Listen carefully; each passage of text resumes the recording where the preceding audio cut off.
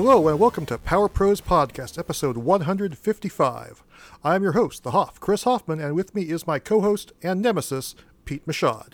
Chips ahoy, Chris. Howdy, Pete.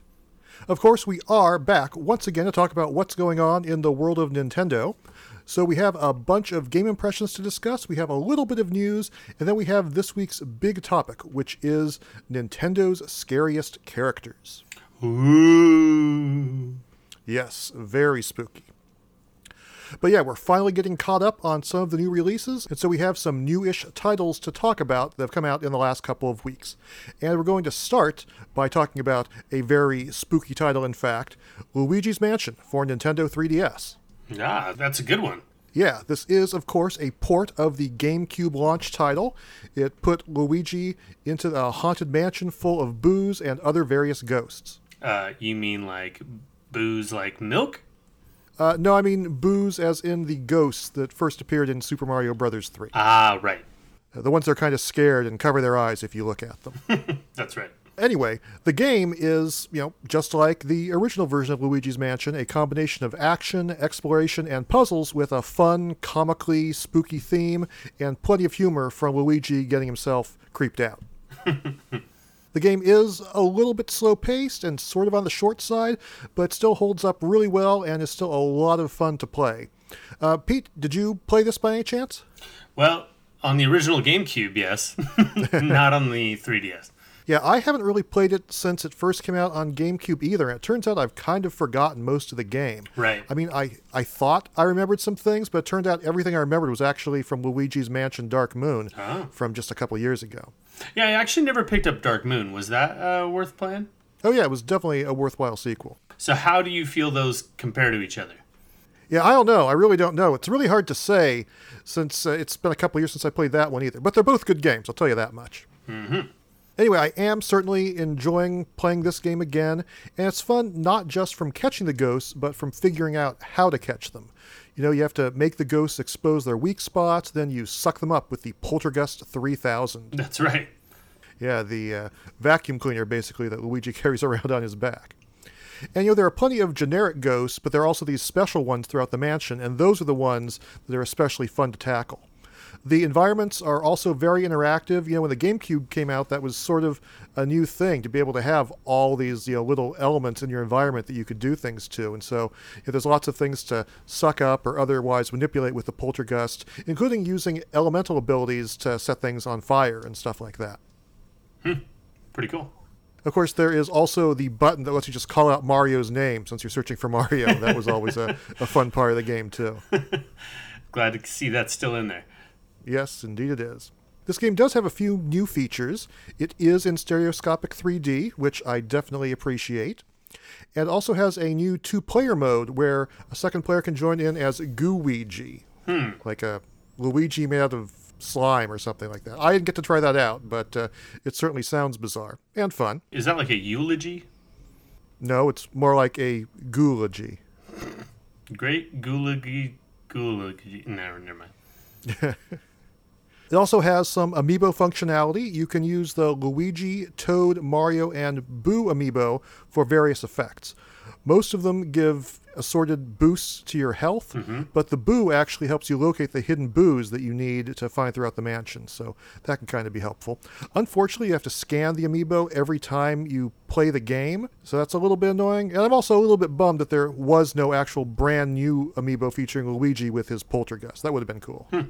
So it's kind of like real life where you're searching for hidden boos. Speak for yourself. Anyway, it's really great to play this game again. If you haven't played it, or maybe you have and it just has been a long, long time because your GameCube is long gone or in mothballs or something, this game is definitely worth checking out if you are still playing your 3DS. I enjoyed it quite a bit. I wouldn't necessarily say more than I expected, but it was very pleasant to be going into this haunted world once again. Yeah, I feel like it's been long enough that that game, in my mind, seems really fun, and I would like to go back and give it a shot. So, yeah, I don't know if I'll be picking up my 3DS again, but if I do, that's definitely on my list. All right, sounds like a good plan to me. Meanwhile, over on the Nintendo Switch, I've been playing a little bit of The World Ends With You Final Remix. Ah, and what are you thinking of that? Well, there are some things I still really, really love about this game. I thought the original on DS was great.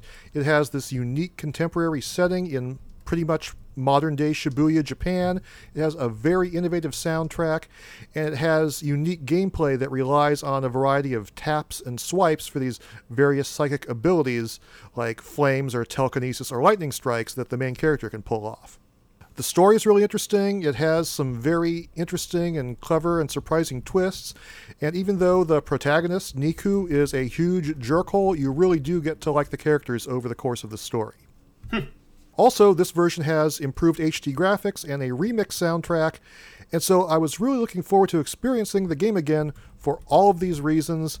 But ultimately, I found that it really fell short because of the controls. Oh, that's not good.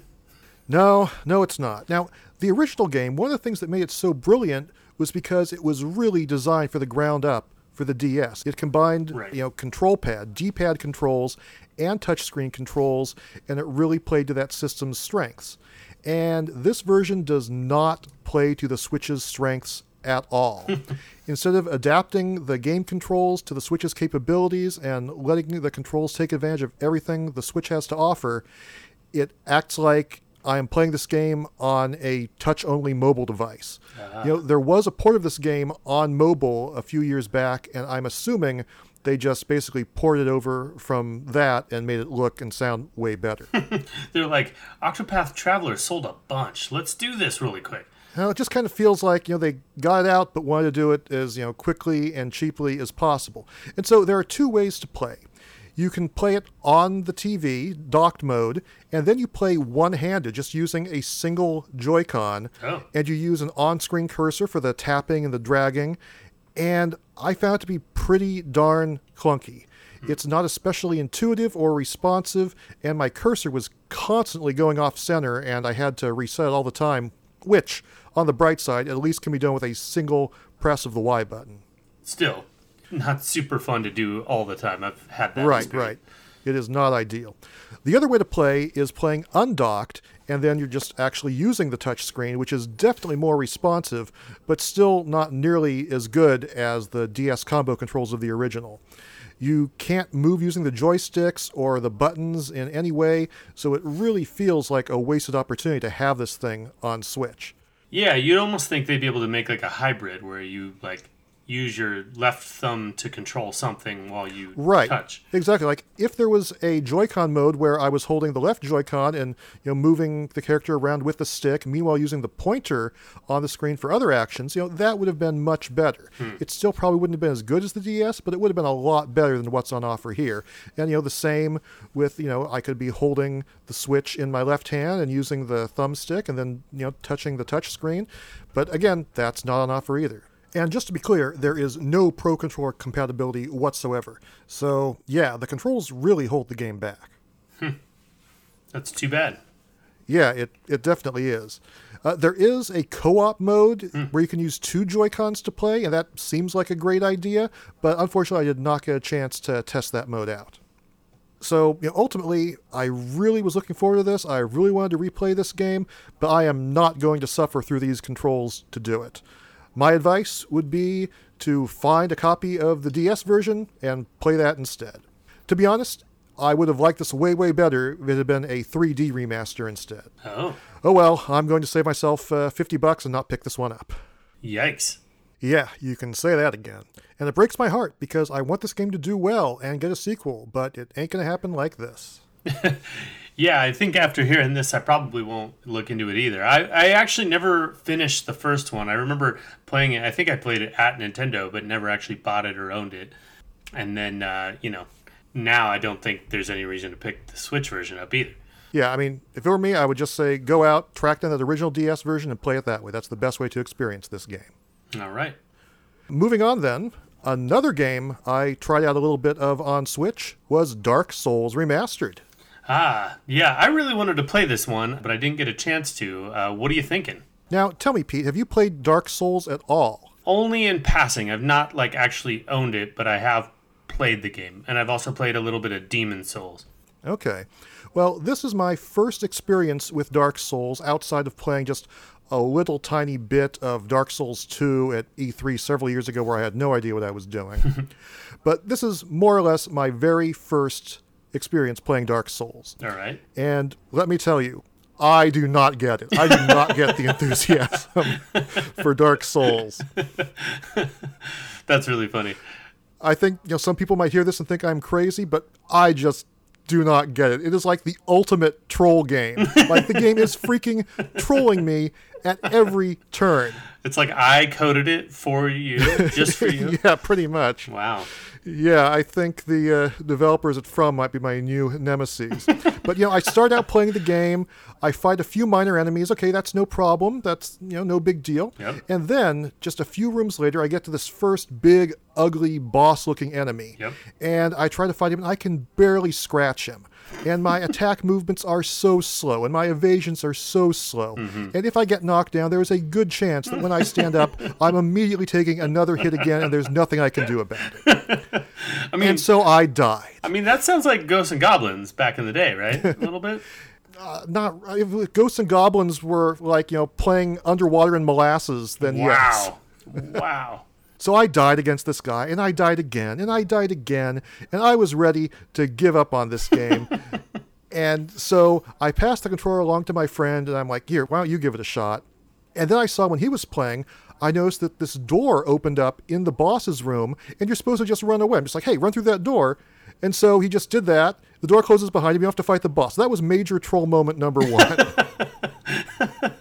Amazing. So I start playing. I get some better weapons. I get a shield. I explore a little bit. I got run over by a random boulder without any warning, which was kind of weird. Yeah, the game likes to one-hit kill you. Yeah, I didn't get killed by the boulder. Oh. I did just, take some health off. But, it was just very random out of nowhere. But, I was starting to get into it again. And then I wound up in another boss battle. And it's against the same bad guy, only this time I was on this little balcony, and he was in the courtyard below. And I see this guy down there, and he flies up and is kind of, looking at me. And I have a shield now. So I pull up my shield, and I block, and I'm ready for battle. And then he clubs me, and he destroys the balcony, and I die in one hit. And I'm just dead again. That's major troll moment number 2. Mm-hmm. So I keep retrying this battle, and I cannot figure out how to get off the balcony without taking massive damage. Like, if I step off this balcony, I lose 30% of my health, and maybe then get crushed by him. If I don't, then I lose 100% of my health when he smacks me. And if there is an alternative to this, a way down without losing about a third of my health, I did not find it. After many, many tries and using a lot of health potions, my friend and I finally defeated the boss. Wow. But the whole fight, like I said, it just was, very unpleasant. Everything felt very, very slow, and I certainly felt like I, was totally doing the wrong thing. It made me feel like an idiot. I mean, I've played a lot of games. This made me feel like I've never played a video game before. How hard can it be to get off a ledge without dying? I would pay... It's pretty hard, it seems. I would pay really good money for, like, a video camera to be on you while you were playing. It probably would have been entertaining. Like, maybe you should Twitch stream the next time you play that game, and I will sponsor you. Regardless, we did beat the boss. We escaped the prison we were in, and this giant bird carried us to a new area. We talked to some guy with a funny accent, and then we got stuck to a tree. We, did some sort of evasive roll, and we wound up stuck on the tree. And we tried and tried and tried to get unstuck from the tree, but nothing worked. Wow. We were just totally stuck to this tree, and we decided at that point that the game really, really hates us, and we hate it, and we stopped playing. And that was troll moment number 3. 3 strikes, you are out. So getting stuck to the tree was basically a glitch, right? Yeah, that was a glitch. Okay. That was not supposed to happen, but that was where I decided to end my suffering. Did you actually purchase this game, or were you playing it at a friend's house? I was playing it at my friend's house. It was his game. Oh. And no, I did not purchase it. I don't think I'm going to purchase it. I don't get the appeal. I think the game is for masochists, and I don't think I'm going to get over that hump that gets me to this point where it's like, oh, yes, Dark Souls, so amazing. You know, it's funny. I really want to get into it. I really do. Well, a lot of people like it for whatever reason. I know, and I just feel like if I was, and I hate to say this, but if I was in school or something, I would have some time to do that. And I just feel like at this point in my life, I just cannot afford to just play a game where I'm dying more than I'm playing. You were dying a lot, and yeah, some things just feel like, they're broken. Like, it's like, this totally violates good game design. But yeah, people just really like to eat it up. I'm not one of those people. One of my biggest pet peeves in gaming is to play and then lose that progress. So, like, if you spend an hour playing and then somehow something happens that takes that all away, that is maybe my most hated moment in video games. And so anything like that, like Fire Emblem, the older Fire Emblems where, like, you would spend a long time playing a map and then one of your characters might die and you just do not want to lose that character. Yeah, that would, for me, is like, the worst thing to me. So I feel like this game is kind of just reveling in that. Well, I will say that at least the save points were pretty close to the spots where I kept dying. All right. But even so, I was not having a great time. I've heard people very divisive on this game. I've heard both camps, and it's funny because I feel like somebody was saying, yeah, they basically just, the game doesn't control very well, doesn't handle very well, and they just explain it away by upping the difficulty beyond belief, which is kind of funny, but, turned into a genre that people are into, so. Very strange. God bless them. Now, despite the fact that I did not enjoy this game, that did not stop me from picking up the Amiibo. Amiibo! Of course, you're going to always own that Amiibo. That's right. I got the Solaire of Astora Amiibo. Now, given that I don't really care for the game, I suppose it's unsurprising that it's not my favorite Amiibo or anything. Aesthetically, it's a little bit unpleasing. The proportions are a little bit weird. Looks like some chunky dude with spindly arms and legs put on this very basic suit of armor and is doing some stretching exercises. Maybe he's going to jump into the sky and fly off like Superman. I don't know. Maybe Nintendo had a surplus of Wii Fit Amiibos? No, he's definitely... This guy has not been working out, I will tell you that much. He has not been playing Wii Fit. He's got quite the belly on him, I'll tell you that. He's been eating Little Caesars? I think so. All right. But that said, it's actually really well made. It has tons of detail in the chain link armor, especially the way it wraps around his ankles, and there's some good shading on his dirty, tattered tunic. Say that 5 times fast. There's no shading on the fur collar, which is kind of unfortunate, but the cobblestone base is nice. In-game, it unlocks the Praise the Sun gesture. Unfortunately, I did not have the Amiibo when I played the game, so I don't know how useful that is. No. But anyway, it's far from my favorite Amiibo, but I do not regret getting it, and I feel like fans of the game will dig having this Amiibo in their collection. Yeah, I mean, it's cool that happened. It's interesting that it exists. Yeah, totally. It's like maybe North America's version of Box Boy? Well, it is actually out in Japan. Japan gets it too. All right. But yeah, it's not too often you get Amiibo based on M-rated games. Maybe he'll be a rare one. Perhaps. I'd say one of my key motivations for picking up Dark Souls is the fact that it's only $39.99 on the eShop. Ah, yes. Well, I guess that is one good thing about it. If you're going to get a game that is frustrating and glitchy and difficult, at least you're not paying full price. At least they don't troll you in the price department. I guess so. All right. Anyway, that's what I've been playing recently. Pete, have you been playing anything in the past week? Do you have an update for us on Starlink by any chance? Yeah, I've actually been playing quite a bit of Starlink. Okay, cool. I actually referred to it as Star Fox when I emailed you the other day. That's true, which is appropriate since that's probably the main reason to keep playing it, the Star Fox tie-in. Yeah, I'm going to say the more that I've played it, the more that I realize that I definitely would not have ever played this game if it weren't for the Star Fox tie-in. Mm-hmm. But that also being said, I feel like the Star Fox tie-in is totally worth it. Cool. The game, it's really hard to decide between which parts are, like in your head, it's hard to determine which parts are Starlink, the game in itself, and then which parts are Star Fox, the side quests, because they kind of blur together, and it actually does it really well. There's like a lot of... That's a good thing. Yeah, there's a lot of little side quests you can get. There is a thing that you need to progress in the main quest before you can continue the Star Fox quests, and I think maybe vice versa, but I'm maybe getting that mixed up. But you will get to points in the game where you cannot continue until you continue with the main quest. But I will say, having given the game a chance, that the main quest really does start to grow on you. The characters are very generic. Like I said, I don't know if I'd ever play this game if it didn't have the Star Fox tie-in, but you do start to care. You do start to kind of wonder how the plot's going to go. Just in general, it's all based around space flying. There is no running around on a planet. You do fly around on a planet, and I've never played No Man's Sky, but I keep seeing that it's like totally referencing that because I guess the gameplay is very similar. Okay. You're basically in a ship and you can fly like right on the ground of the surface of this planet. Yeah, when I played at E3, I would fly to the surface of the planet, and then it almost felt like I was, in a land vehicle or something. I was basically moving and shooting, and I think even jumping, kind of like I was in just some, traditional non-space shooter. Totally. So that's how the game controls pretty much work. You're flying around like literally a foot off the planet's surface, maybe even on the planet's surface, which I don't really know how they explain that. But in a weird way, it is almost like this platformer with a ship.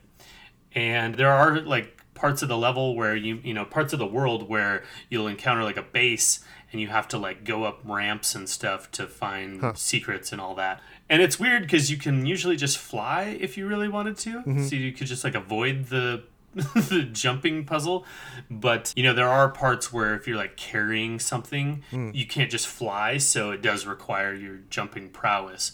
Okay. There is a pretty wide range of missions, but there are a lot that kind of get repetitive a little bit here and there. There's this kind of complex, I don't know if anyone's played Mass Effect before. You're basically trying to take back the solar system from this other race called Legion. Okay. And essentially, they have these different things. They have these Legion Primes, which are these like big walking spider kind of things. Oh, yeah, I think I fought one of those during E3. Yeah, and then they leave these harvesters where basically if you leave a planet kind of chilling, it will all of a sudden be overrun with all these primes and harvesters, and you have to kill them to basically take the power back from that planet. So you can swing it towards the allies, or Starlink you're called, so you can take control back of the planet for Starlink. Okay. All right. Does it control good? It does. I'm actually pretty pleased with the controls. It really does feel like it could just be a Star Fox game. Like if Nintendo had just been like, you know what, we want to make a Star Fox game just like this, I could almost see it, and I wouldn't even be surprised if now Ubisoft got permission to make the next Star Fox game, if only because they treated their source material so well, and they really, I feel like, my guess is they maybe ran out of time with developing the game because there is some repetitive missions and that type of stuff, where I feel like if they just had more time, there'd be a little bit more diversity. But overall, it actually is really compelling.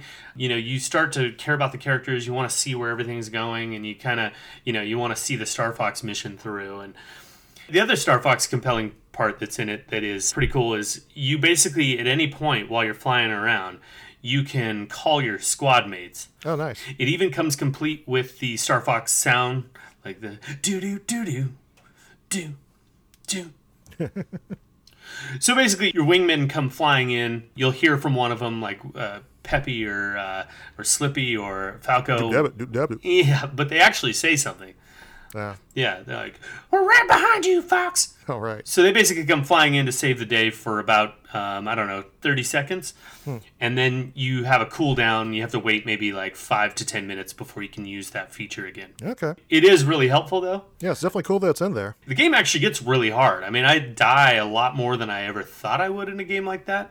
Like, I'm not even trying to get in like a really tough mission, but you just get into like a random encounter. You're flying through space doing like hyperspeed, and all of a sudden bandits catch you, and you're forced to fight like 5 or 6 rogue baddies, and all of a sudden, before you know it, like you took a couple shots too many and you just end up dying. Yeah, the E3 demo was pretty tough too. Yeah, it's weird. You also get these power-ups, so you really have to like kind of pace yourself. You have to buy enough equipment and get enough mods that you can actually max out your ship so that you can then get better and keep progressing. There are times though where I've definitely hit walls where I'm like, wow, I just keep dying doing this thing, so I better do something else to get better. But anyways, I'm finding it really compelling. I totally think it's worth a purchase if you like Star Fox and you're desperate to play some more Star Fox. This is about as good as it gets. And you really start to forget where the line is of what is this other game versus what is Star Fox. And I can't really think of another instance where that's happened in gaming. Okay. All right. Cool. Well, that's definitely good to know. Glad it is still meeting or surpassing your expectations. But just to be clear, still no Uncle Grippy? No sign of Uncle Grippy. Okay. Duly noted. All right. Well then, Moving along from new game releases, I want to actually talk about impressions of some new books. Yes, books.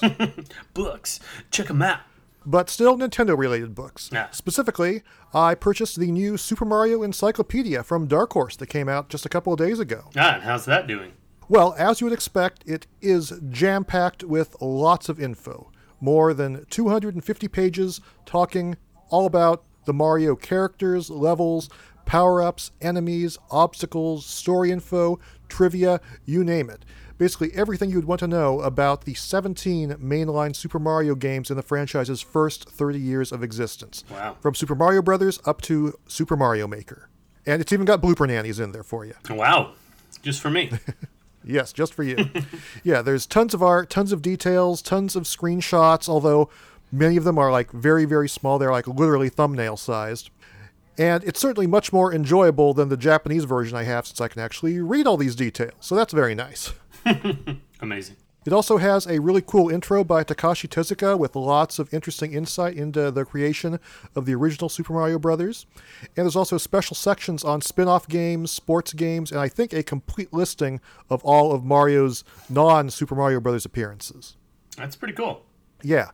Now, one thing that's kind of odd is that they use the classic terminology for the older games. So, like, it mentions Princess Toadstool and Magic Mushrooms and whatnot instead of Princess Peach and Super Mushrooms. I mean, they even went with some of the original typos, like spelling piranha plant wrong. I remember that. So I'm surprised they didn't try to go for a more unified approach to the universe, but I guess it's in keeping with some of their other recent releases, like, you know, for NES Classic, they went with all the old names and stuff like that. They didn't try to rewrite history or anything. So maybe it's not that weird, all things considered. Well, it is funny. Like, you think about, like, a piranha plant and versus Petey Piranha. It's definitely not Petey Piranha. No, it's not.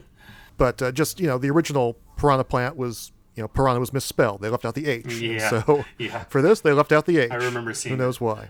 Also, apparently, they used some unofficial names and terminology from, like, fan wikis and stuff. No. Yeah, it's like, how did that get through Nintendo approval? Because I know with NP, we never would have got away with that. That would have, you know, gone through so many approvals and checks and double checks and triple checks that never would have happened. So that's kind of unfortunate for sure. Maybe somebody just Googled it and then they found that wiki and were like, oh, yep, checks out. Maybe so. The other thing that's a little bit disappointing, but not surprising, because I knew this going in, is that it doesn't include Super Mario Odyssey. This book came out nearly 3 years ago in Japan, and, you know, then it was nice and timely. The newest thing was Super Mario Maker.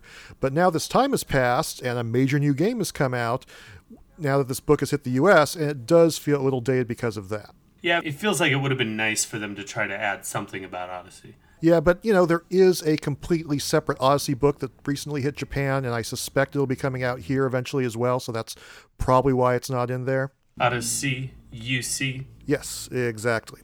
Anyway, you know, regardless of that, regardless of, you know, the misinformation and, you know, other little mistakes here and there, like 99% of what's in here seems pretty darn great. Just be aware there are a few caveats. Chris, if I ever make a video game encyclopedia, you are definitely going to be on the staff. Okay. Thank you kindly. You've got it. Also, I read through the 4th volume of the Legend of Zelda Twilight Princess manga. Oh. Yeah, I've been keeping up with that, and unlike some of the earlier volumes, this one is actually very, very true to the game.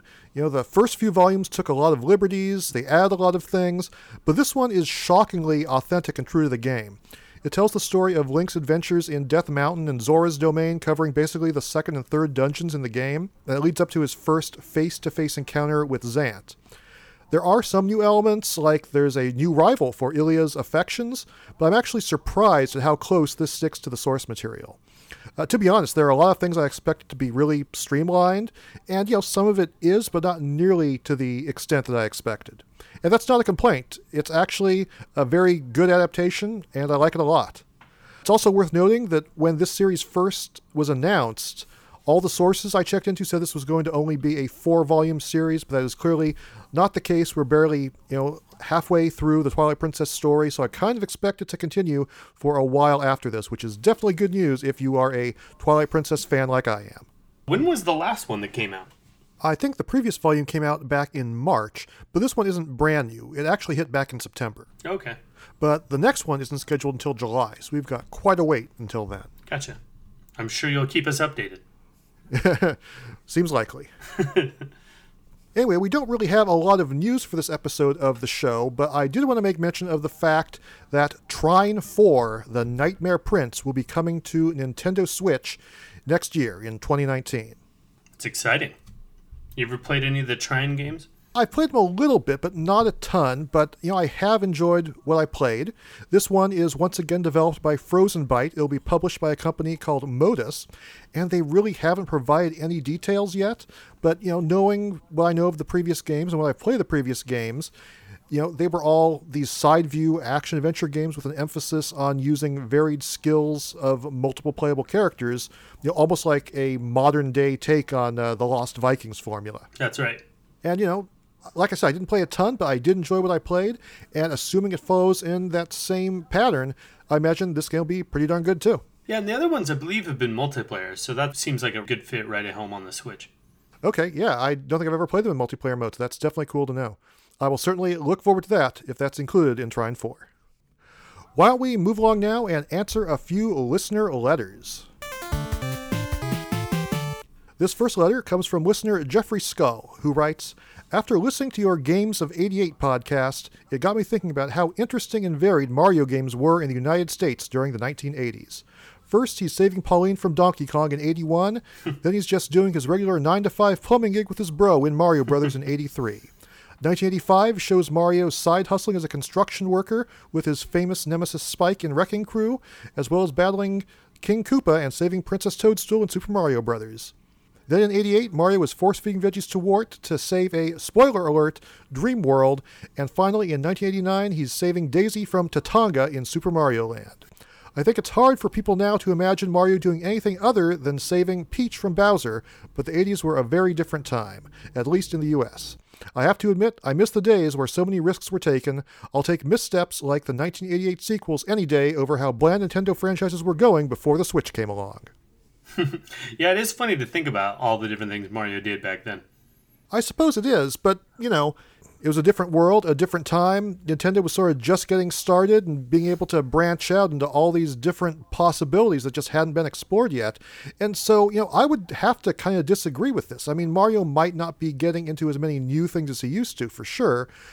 But, yeah, I mean, he's not only saving Peach from Bowser, he's also playing tennis and going kart racing and going golfing and competing in the Olympics against Sonic the Hedgehog and punching Link in the face in Smash Brothers. So I would say he still has plenty of diversity. It's true. And he's throwing his hat at stuff now, too. Yes. So I'd say we're just sort of seeing a natural progression of video games maturing as a medium. The possibilities were limitless before, and now a lot of them have been explored. But it's true, Mario is more predictable than he once was, and doing something off the beaten path is always appreciated. Mm-hmm. This next letter comes from Becky Jewelry Jelly Rudranath, and she writes, "Can you list the music for Hassel the Hoff along with the intermission music for each episode in the description? I've heard a few courtroom battle themes from the Ace Attorney series, as well as the battle music from Final Fantasy 4 and 6, along with a few other tunes I don't recognize." Funny. So to answer this one, Becky, you're actually right on the money. We have no plans to list the music used for that segment since we've sort of been recycling a small handful of themes over and over. But for the curious, yes, it is the pursuit themes from Ace Attorney 1 through 4, as well as the battle theme from Final Fantasy 6 and the boss battle theme from Final Fantasy 4. Now you know. Knowing is half the battle. Any other ones that you're using in there? So far, it's just those. Oh, okay. Cool. Not to say we might not add more in the future, but yeah, so far it's just been those 6. All right, stay tuned. This last letter comes from listener TJ McCart, who writes, "I just recently beat Twilight Princess HD and Breath of the Wild. I really liked the latter, but struggled to keep up with the former. I asked myself after beating Twilight Princess, why did I just put myself through that? Am I not really that big into the Zelda mythos or characters? This question made me realize I really only play the Zelda series for the Master Sword and Hylian Shield. I just love both of those so much and always feel a rush of accomplishment when I get them in any Zelda game. Do you guys have any quirky reasons that push you through a game or series? Thanks." Well, you want to go with this one first, Chris? Well, first of all, I love Twilight Princess just as much as I love Breath of the Wild, so you're kind of talking to the wrong guy here. But to answer the question, I mean, not really. I mean, if I like a series, I will force myself to play through pretty much every game, even if it isn't my favorite. So I try to get through every single Mega Man game. I try to get through every Zelda game. Although I have to admit, I ended up not finishing a couple of the Battle Network games back when Mega Man was doing that, and I still haven't finished Triforce Heroes when it comes to Zelda. So I guess I had better get back to it if I want to be able to claim I have played 100% through every Zelda title. Pete, do you ever force yourself to play through a game for a wacky reason? Nope, I only play the games that I want to play. Okay, fair enough. All right, that takes care of the letters for this episode, so I do believe it is time for us to take an intermission. Hey, not so fast there. Oh, are you trying to hassle me again? You got that right. It's officially time to hassle the Hoff. Okay, all right then. In that case, let's get this over with. All right. Dear Video Game Professor Hoffman, what is your favorite piece of video game memorabilia that you own? Oh boy. Well, I'd like to say this is a tough question, but I guess it's actually not. It's kind of a little awkward these days, considering, all that's gone on with Mega Man and its creators. But my favorite piece of memorabilia, I would say, would be the original sketch of Mega Man I have from Kaiji Inafune. No. Yeah, it's just a hand-drawn sketch of Mega Man that he made for me when I was at E3 one year. Wow. Yeah, and that's definitely a cool thing. I keep it framed and on my desk most of the time, and something I am certainly happy to have. Obviously, since then, he went on and made Mighty Number 9 and, stole everybody's money and ruined everybody's dreams and crushed all our hopes. So it's a little awkward in that sense. But regardless, he got the series through many, many installments and provided a lot of entertainment for me. So I will still say that is my favorite piece of memorabilia that I have. He's like the real Dr. Light. Yes, if in the end, Dr. Light murdered Mega Man and betrayed us all. And his creations are running amok. Pete, do you have a favorite piece of video game memorabilia?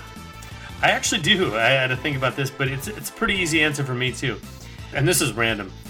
I have a pack of napkins like you'd find from a childhood birthday in the 80s. Mm-hmm. It's literally from 1988, and it's Super Mario Brothers themed birthday napkins. And they're sealed in package. Mm-hmm. Well, let's hope that you never have a really big mess and end up having to resort to those. Well, I just like them because it sort of quintessentially caps the height of the Nintendo craze in the late 80s. Mm-hmm. Just kind of random, but I love owning them. All right. That and my Earthbound ruler.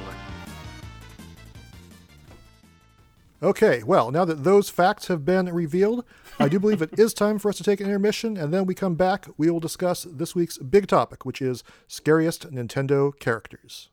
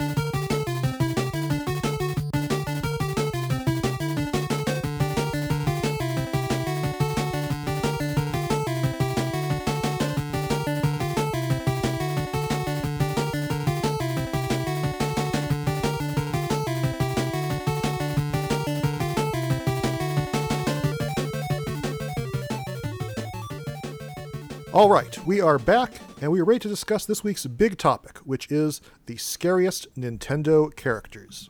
Halloween, of course, is right around the corner as we are recording this, so that is the reason for this week's big topic. Who are the scariest characters we have encountered in some of our favorite Nintendo games? Yeah, it's kind of funny. It's not really a topic that I feel like gets discussed all that much. Yeah, I mean, we've talked about, scary and spooky games before, but not necessarily the characters themselves, and especially not the ones from Nintendo. No, because you don't really ever think about the scary characters. Nope, but they're definitely out there. And Pete, this topic was actually your idea, so why don't you kick us off and discuss one of your favorite, scariest characters? Well, Chris, I think I'm going to start with one of the scariest, at least in my opinion. Okay. And that would be SA-X from Metroid Fusion. That's a good one. I did think about Metroid a lot as we were considering ideas for this topic, but I didn't think about the SA-X. But yeah, that's certainly a creepy character who really makes you want to flee. Yeah, like he really kind of gives you the heebie-jeebies, and I couldn't really think of anything else like that in the Nintendo universe, really. Yeah, it just kind of, stalks you, and you know that, if it catches you, it'll destroy you pretty easily. So yeah, that is an excellent pick for sure. Cool.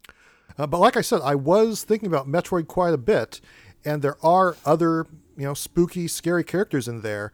And the one that came to mind most for me was the Crocomire from Super Metroid. Ah. And now please refresh my memory. What is the Crocomire? That's an enemy that you encounter in, I believe, Norfair. And when you fall into its room, it's like, this big monster with claws that's sort of like, coming after you, trying to, attack you and push you back. And you don't really have a whole lot of defense against it.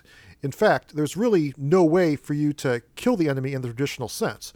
What you have to do is you keep blasting it, and you knock it back, and you knock it back, and you knock it back, and you never actually destroy it outright, but you do finally push it off a ledge into this pit of acid, and then it dissolves in the acid.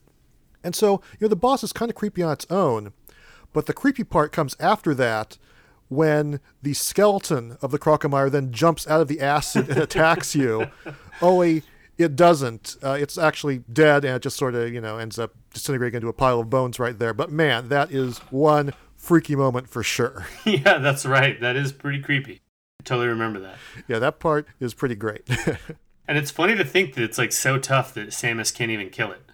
Yeah, there aren't too many enemies that you can't destroy with your own firepower, for sure. But speaking of Metroid, another enemy I would say is a scary character is the Metroid itself. Oh, yeah? Yeah, I mean, especially in the original Metroid, when you're encountering them for the first time, you don't really know what to expect. And those things will just latch onto you and suck out, so much of your health. And if you don't know what to do, they can, kill you really easily. Or even if you do know what to do, they can drain out a lot of life before you're able to, bomb them away from you. So every time you're entering a room, it's like, oh my God, is there going to be a Metroid? What's it going to do? And you really, you get on edge thinking about, having to fight these things. And it can be pretty terrifying because they can just come up and suck the life right out of you. Yeah, you're right. I think in the first Metroid, I remember being pretty terrified of the hallway where you'd first encounter a Metroid. Yeah, it was pretty spooky stuff. So moving along from there, what else do you have? Well, to keep it one more time in the Metroid universe, I'm going to mention Mother Brain from the end of Super Metroid. Okay. Well, she is certainly big and intimidating, that's for sure. Mother Brain, up to that point, wasn't all that terrifying. I mean, yeah, sure, it's like this brain in a jar, and I think Captain N kind of made it almost too funny. Did not help the scare value. No, it really ran with the mother aspect of Mother Brain. But when you encounter the final form of Mother Brain in Super Metroid, it is pretty terrifying. It's like a chicken with robotic legs with a brain for a head, shooting, laser beams out of its eye. I never really thought of comparing it to a chicken. I just thought of it as more some, mutant Godzilla-shaped, dinosaur-shaped monster, But, it's definitely creepy, and, it's like oozing goo and stuff, and, it's pretty gnarly. Yeah, for 16 bits, it definitely used a lot of them for scaring you. Yes, very true. Well, moving away from Metroid and over to another one of my top Nintendo franchises, how about some characters from the Legend of Zelda universe? There's a few, I think. Yeah, and the one that's certainly at the top of my list these days would be the Guardians from Breath of the Wild. Yeah, I didn't even think about that, but you're absolutely right. Those are terrifying. They creep the heck out of me. I mean, they look like giant spiders, for one thing. And, just the sounds that go with them and the fact that initially they are so darn hard to defeat. And it's just like the most horrifying thing to encounter these things and hear them coming after you. And even if you're trying to run away, they'll pursue you for a really long time. And you think you're out of range, and then a laser blast comes and nearly kills you, or it does kill you. Or yeah. So, I mean, those are nightmare fuel for sure. Yeah, you're right. Especially in the early game. You don't want anything to do with those things. You just, No, you see one, it's time to go the other way. And speaking of Guardians, there's another Zelda game that has characters called Guardians, the Earth and Sky Guardians of the Silent Realm in Skyward Sword. And, they aren't quite as intimidating visually as the Guardians in Breath of the Wild, but I do believe that they will, kill you in one hit. So when those things are coming after you, you are definitely on the run. It's like, oh my gosh, I'm terrified. These things are coming after me. Run quick, get to a safe point, do something so these guys do not kill me off. So I would call them quite scary as well. Oh, yeah. I definitely remember them as well. Terrifying. Yeah, I'm trying to forget. Well, somebody that stands out in my mind from the Zelda universe who doesn't even actually really attack you is the Happy Mask Shop guy. Oh, well, he is certainly creepy. Yeah, that's for sure. Still, I can just envision that creepy smile. Yeah, he's got a creepy smile. You don't ever really understand exactly what's going on with him. It seems like maybe he can teleport or something. Yeah, he's definitely a weird one. And while we're on the subject of masks, you got to think Skull Kid is pretty creepy too, right? Yes, he is definitely on my list. I mean, all the Skull Kids, not just the Skull Kid in Majora's Mask. I mean, that one is certainly especially creepy when he's wearing Majora's Mask. But the Skull Kids in Twilight Princess also that make this rattling noise as they're sort of chasing after you can also be, really, really creepy. Yeah, I don't want anything to do with the Skull Kid. Yeah, I like to keep them far away. But again, Majora's Mask was full of creepy stuff, and we would be remiss not to mention the moon. What's funny? That's on my list too. Yeah, well, it should be, because it's a big, giant, scary-ass moon with a scary-ass face on it. I mean, what could really be scarier than that? Yeah, that's not something you want to look up into the sky and see. Definitely not at all. And it actually got a lot scarier with the 3D remake. I mean, you go back and you look at the original Majora's Mask, and, it's very friendly by comparison. Yeah, mainly just because the graphics couldn't make it any scarier. Perhaps so. But yeah, that is a very, very freaky-looking moon, whether it's falling on you or not. I gotta say, one other character from the Zelda universe that I feel like you have to mention is Ganon. Yes, yeah. Now, a lot of characters that are supposed to be the bad guy in Nintendo games are not necessarily the scariest. Mm-hmm. But I feel like Ganon actually plays that role pretty well. Like, Bowser's not very terrifying. But I think, for my money, the original Legend of Zelda Ganon just terrified me. Really? Well, just the idea, because you keep hearing about this bad guy, you don't know about him, and when you first encounter him, you can't even see him. That really kind of stayed with me, and I don't know why, but I definitely remember thinking, Ganon's just got to be the scariest thing there is. I didn't really play the original Zelda that much when it first came out, so, to me, that original Ganon just makes me want to eat pork roast. Grumble, grumble. But I will admit that, later on, when he transforms in Ocarina of Time, especially the form that Ganon takes in Breath of the Wild, can be, quite terrifying. So I am definitely going to agree with you on this choice there. Cool. Anything else from the Zelda universe? Yeah, there are a couple. Oh, wow. The Redeads, for one thing, especially, their incarnation in Ocarina of Time.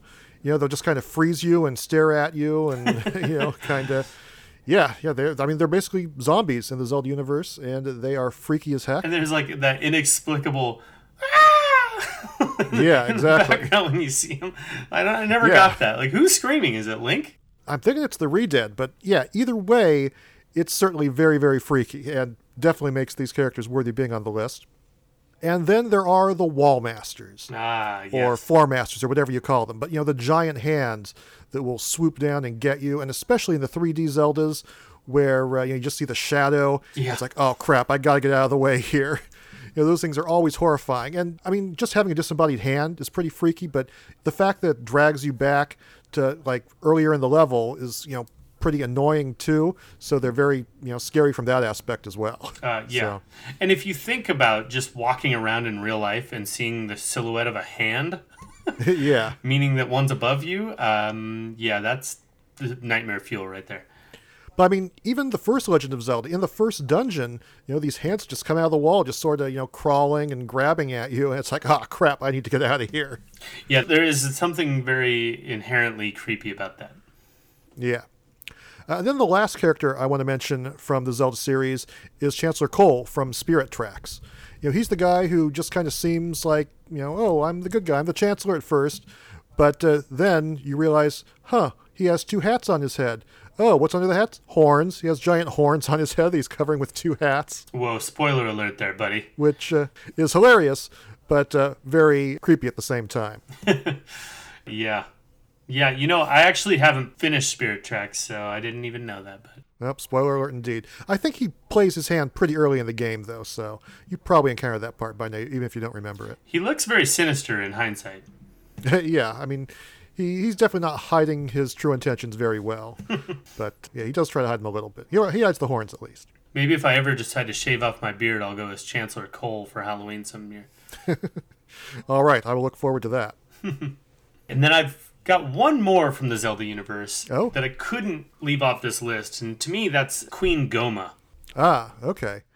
Is that the first boss you encounter in Ocarina of Time? That's correct. Okay, yeah, I still remember that one. And there are many, bosses in the Zelda universe, many in the 3D, but this was really the one that kind of, when I thought of this list, is the one that stood out in my mind because, well, first off, you're young Link, and you walk into this creepy cave, and you know the boss is in there, but you can't find him, right? And then you start looking around, and you happen to look up, and boom, he drops on you from the ceiling. Yep. I mean, it's essentially the same as like having like a scorpion land on you or something. Yep. Or a giant spider type thing. Yeah, I mean, they're pretty creepily designed enemies to begin with. But yeah, the way you go and you sort of see it up there and then it comes down after you, yeah, that's certainly going to freak people out for sure. Yep. Anyway, I think that's it for Zelda. Okay. Well, I suppose then I should move along to another signature Nintendo series, and that would be the Mario universe. The traditional boos are not really that scary. No. They're fairly friendly looking, not too bad. But I think I will have to give a shout out to King Boo as being, one of the scarier Nintendo characters out there. Oh, yeah? Yeah, I mean, he's big, he's sinister. He looks like he could do a lot of damage. He's got some pretty sharp teeth. So, yeah, King Boo, I will say, is definitely on the scarier side. I mean, he is wearing a crown. Yes, he's got that too. So it makes him a king. I only had one from the Mario universe because I just don't think that many things are that scary. No, there really aren't, but there are a few. But for me, Phanto actually stood out in my mind. Ah, yes. I mean, the way that thing pursues you relentlessly after you grab the key in Super Mario Brothers 2. Yeah. I mean, we've said the word nightmare fuel before, but that is definitely one of them. You will have dreams about being chased by Phantom after you play that game, for sure. Yeah, I mean, it's just this face, and you have no idea why it's obsessed when you pick up the key, but sure enough it is, and there's something creepy about, like, when you pick something up and having something just immediately coming after you. It's definitely terrifying. Yeah, for sure. That's a good pick. I do have a couple other picks from the Mario universe. Oh. One of those is Dry Bowser. Oh. Like you said before, Bowser himself, not all that scary. But when Bowser is suddenly a reanimated skeleton, yeah. At that point, he becomes a little creepy. Yeah, you're right. He is pretty terrifying looking in that form. I mean, it's sort of like the Crocomire I mentioned earlier, where, it's a skeleton. You think he's dead. He comes back to life. Nope, it's a reanimated corpse, and it's coming to get you. So, that's never that fun. No, it's not. And then, I hate to say it, but Waluigi. Just look at that guy. Wow. Look at the bags under his eyes. Look at that mustache. Wow. Yeah, he kind of scares me. Yeah, he creeps me out. It's true. If I was like walking home from work and I saw him behind me, I'd probably pick up my pace. Yeah, you wouldn't want to meet him in a dark alley. Absolutely not. Look at that mustache. Give him props for having it in that shape, but yeah, it kind of weirds me out. Another one that stood out to me was from the Star Fox series. Okay. And that's Uncle Grippy? Andros. Not Uncle Grippy. Yeah, I just think Andros, this like giant floating head, is kind of creepy. Okay. Maybe not in the original Star Fox because he really wasn't the face of Andros at all. Mm-hmm. But when he later appears in Star Fox 64, he is definitely a creepy floating head. Yep, big, scary, creepy gorilla guy. Yeah, what's not creepier than that?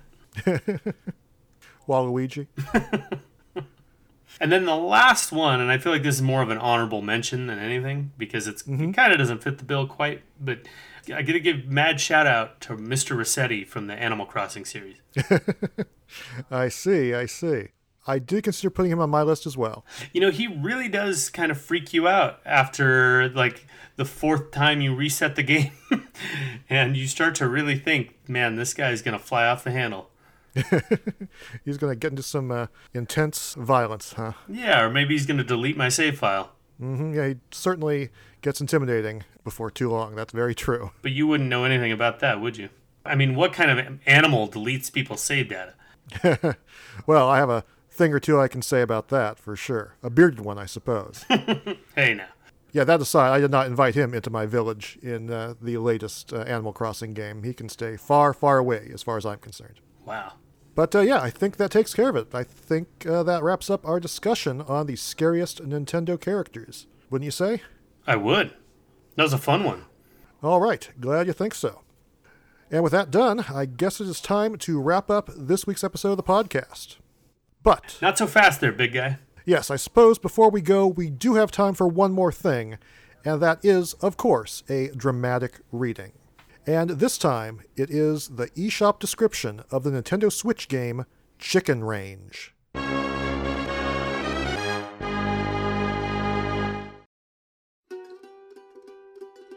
Playing Chicken Range is simple. Shoot as many chickens as you can before you get covered in eggs. Fun and quirky shoot-'em-up game. The object of the game is to shoot the chickens using an array of different weaponry, from pistols to AK-47, RPGs to alien ray guns. Gameplay is set over a field twice as wide as the screen, so you must be constantly moving your aim side to side in order to reach the whole game field. To increase the difficulty, the chickens throw eggs at the screen to obscure the player's field of view. Once your screen is covered, game over. During each level, ammo crates drop at varying intervals, which will refresh your ammo levels, and Shino. Carry up to 3 weapons with you. Only 4 are available in the earlier levels. The remaining weapons will unlock as you progress through the levels. The game contains 15 different levels. Each level introduces different baddie chickens with varying difficulties to kill them due to enhanced protection gear. Chicken types include riot police chickens, tank chickens, ninja chickens, helicopter chickens, and many more. Well, that's a fun one. Maybe. I feel like game descriptions these days get a little bit too into the weeds. Like, the ones you read from the 80s are all like, in a world. And now it's like, the game contains 15 different levels. Well, I haven't played this game, but I have checked out a clip of it online, and let me tell you, I don't think there is much more to this game than that. They were digging pretty deep right there.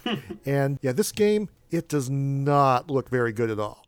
And it's also very disturbing. I mean, the fact that you are shooting chickens with AK-47s is really, really creeping me out.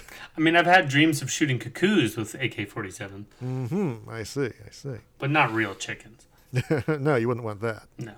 Yeah, this game just came out in the eShop, and I know you think I have an obsession with chicken games, so I decided, sure, why not? That can be this week's dramatic reading. I mean, you do have an obsession. Can we just admit it? I think you have an obsession. Wow. Okay. Whatever you say, Chicken Whiskers. I'm going to let that one slide. Anyway, that does it for this week. As always, you can find us at powerpros.podbean.com, and you can follow us at PowerProsPod on both Facebook and Twitter. You can follow me, The Hoff, on Twitter at Chris The Hoff, and you can find Pete at Burly Red Yeti. You can email us at powerprospod@gmail.com, and if you like the podcast, of course, it would be great if you told your friends about us. Thanks for listening, everybody. For myself, Pete Machad, and Greg the Grim Reaper. Right, that's it. Piss off. We will see you next time.